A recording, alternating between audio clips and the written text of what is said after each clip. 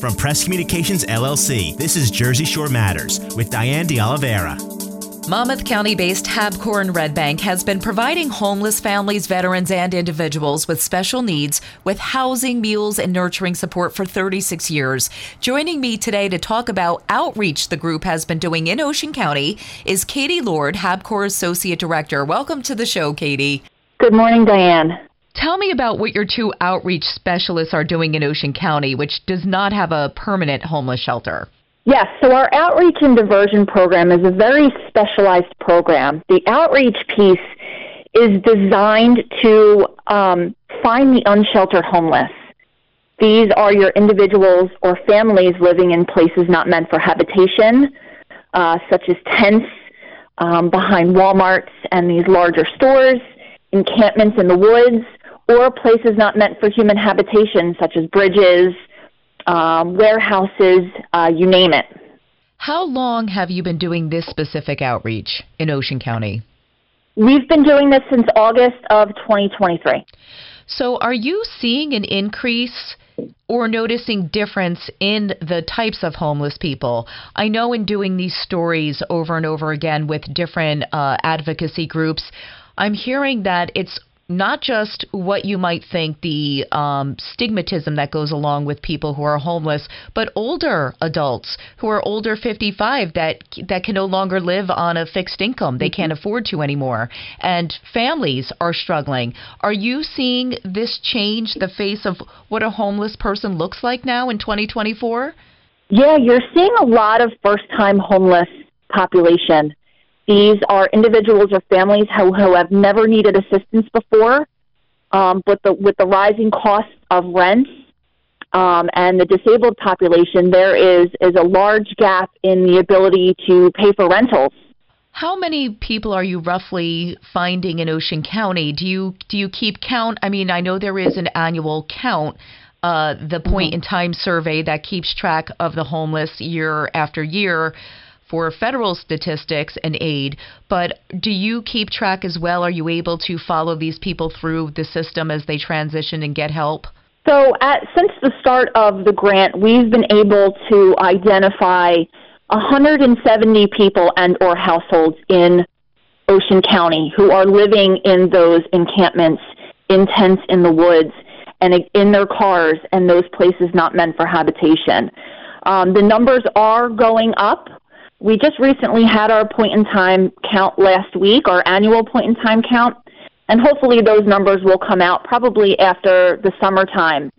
But they have been going up, mainly due to the rising cost of rentals.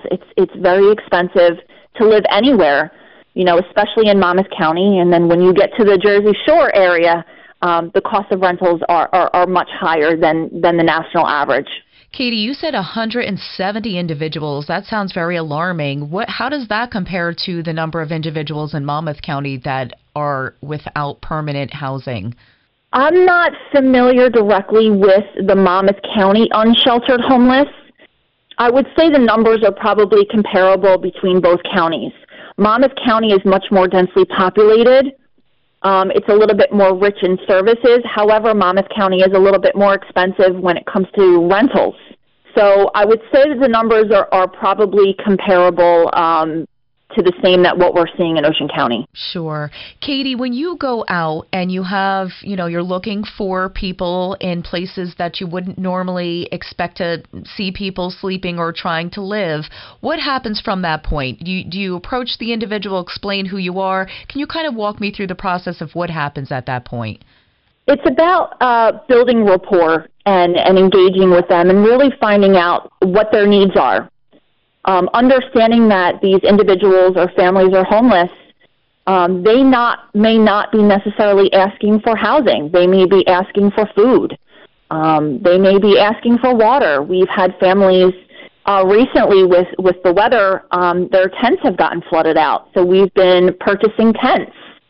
We've been purchasing gift cards so they can get gas in the car so they can continue to work or to get to those resources to help them find housing. They're asking for jackets. They're asking, sometimes they just want somebody to talk to. But our goal is to really, with the unsheltered homeless, is to connect them with the coordinated entry system and to get them on essentially the master list for all homeless people in the county so they can get into the right direction to get either into permanent housing with programs like HABcore, into senior housing, into Section 8, or into affordable housing units. But surprisingly, once we engage with some of these families, they're not immediately asking for housing. They're asking for food, tents, boots, dry clothing, blankets.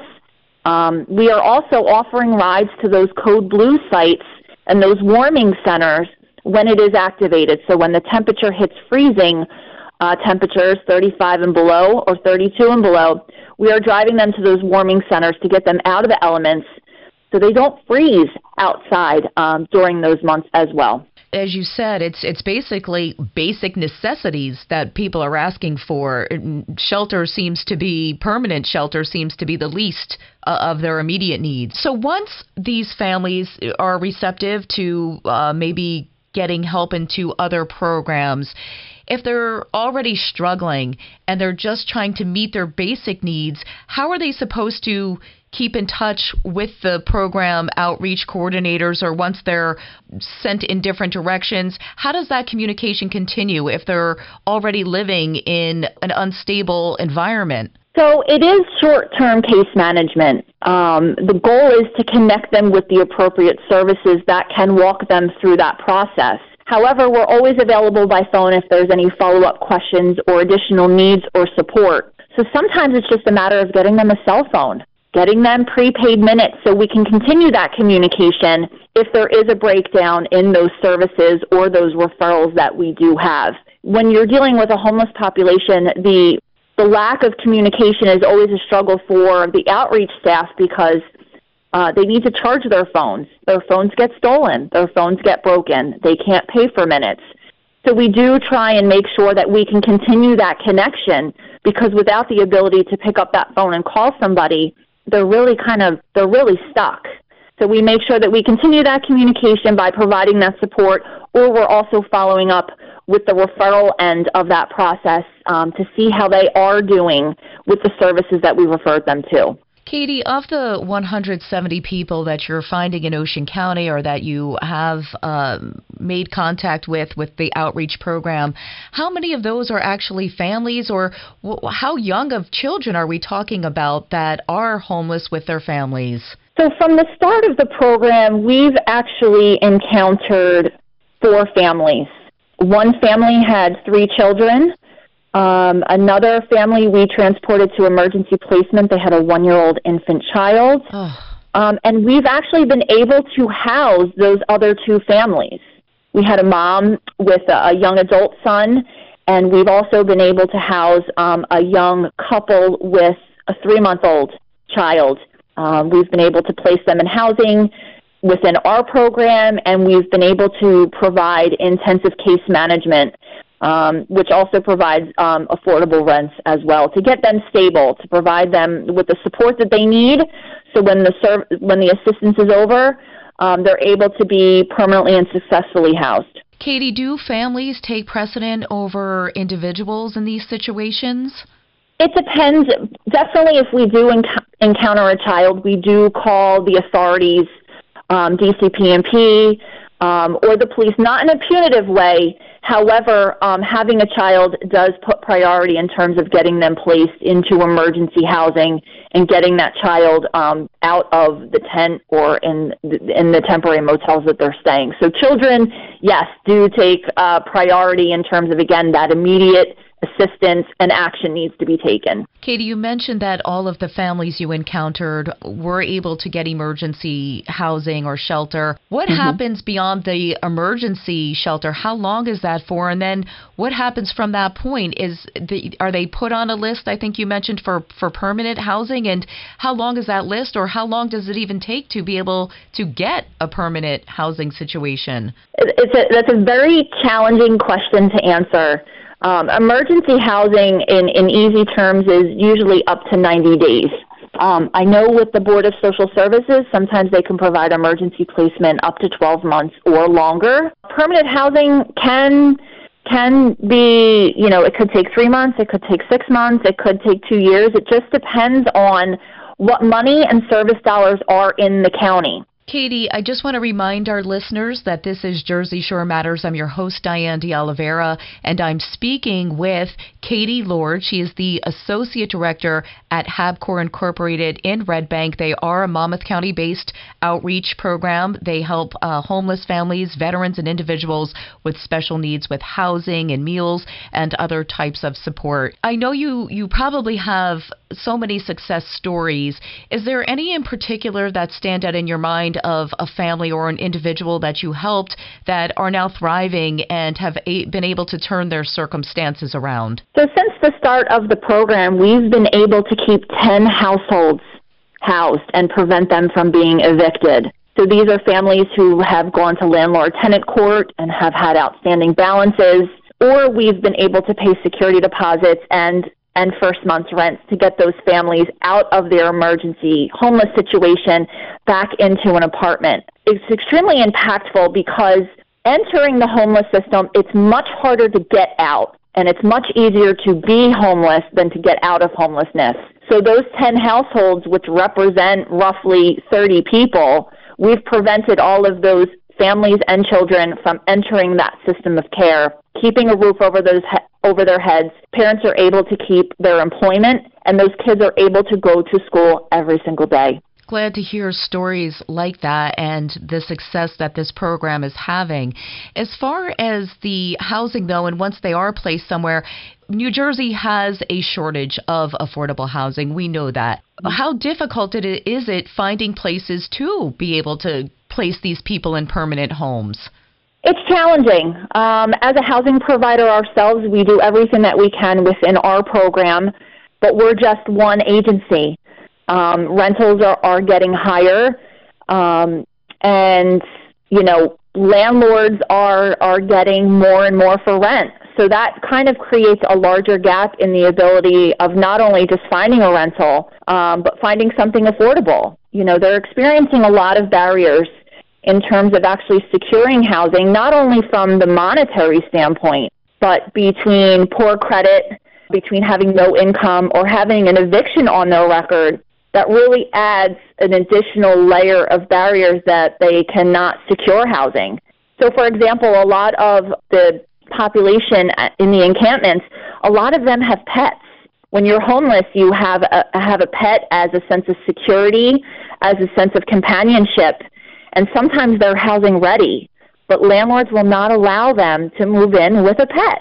And it's a very difficult situation for them to decide, do I house myself or do I keep my pet who has been, a loyal companion to me? So not only from the affordable piece, we're looking at other issues which are preventing people from being housed. And it's just as minute as you have a pet, I will not accept you as a tenant, which creates, an added layer of challenges. I wish there was much more affordable opportunities, but unfortunately that has not, it's a slow-going process. There's a lot of red tape involved, and again, there's just a lot of barriers. So we do everything that we can. We get creative. We collaborate. Ocean County is very collaborative in terms of nonprofits and agencies working together. So we're hoping that it continues, but it is a slow-going process. Katie, we are just about out of time. What would the message be from you for people to try to get involved and help, or what can community members do? Obviously, donations are always warranted, and the outreach coordinators can get what they need with monetary donations, probably better. But what can communities do instead of just thinking that there's a stigmatism that goes along with people who are homeless? They're not necessarily there because they want to be, or they have an addiction or some other mental health issue. Nobody wants to be homeless. It's not a choice. There are a lot of circumstances. I feel that a lot of people are just either one paycheck or one situation away from becoming homeless. Housing is a human basic need, and it's disappointing that there aren't opportunities for people to stay off the streets, because housing is also health care.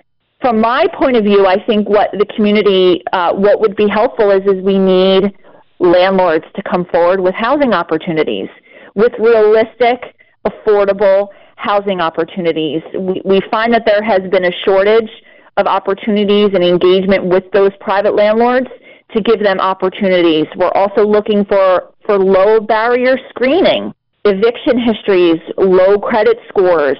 That is also a factor in some of these landlords refusing housing even though they are able to afford it. So I hope that there's more of a dialogue between landlords to understand the population, to not discriminate because they have been homeless. You know, a person should not be, I guess, categorized just because of a situation. They are much more than being homeless. They are a person. They have family. They have people that care for them. And sometimes I hope people look beyond that to not just say, well, you know, these are lazy drug addicts who want to be homeless. Nobody wants to be homeless, but somebody wants a fair chance. And that's what they're looking for. Katie, thank you for that. I want you to be able to give out the HABcore web address or phone number for people who are hearing this and maybe they know someone who needs help or they want to get involved. What can people do? They can reach out to our website. It is habcore.org. It's spelled HABcore.org. Can also reach out to our main office at 732-544-1975. There's also additional contact information on our website in terms of reaching out via email. We are always willing to hear opportunities or ideas or any ways that anyone can help because it does take a village. Katie Lord, Associate Director of HABcore in Red Bank, thank you so much and for everything that you're doing. Thank you, Diane. You can hear Jersey Shore Matters with Diane de Oliveira every Sunday morning on Press Communications, LLC.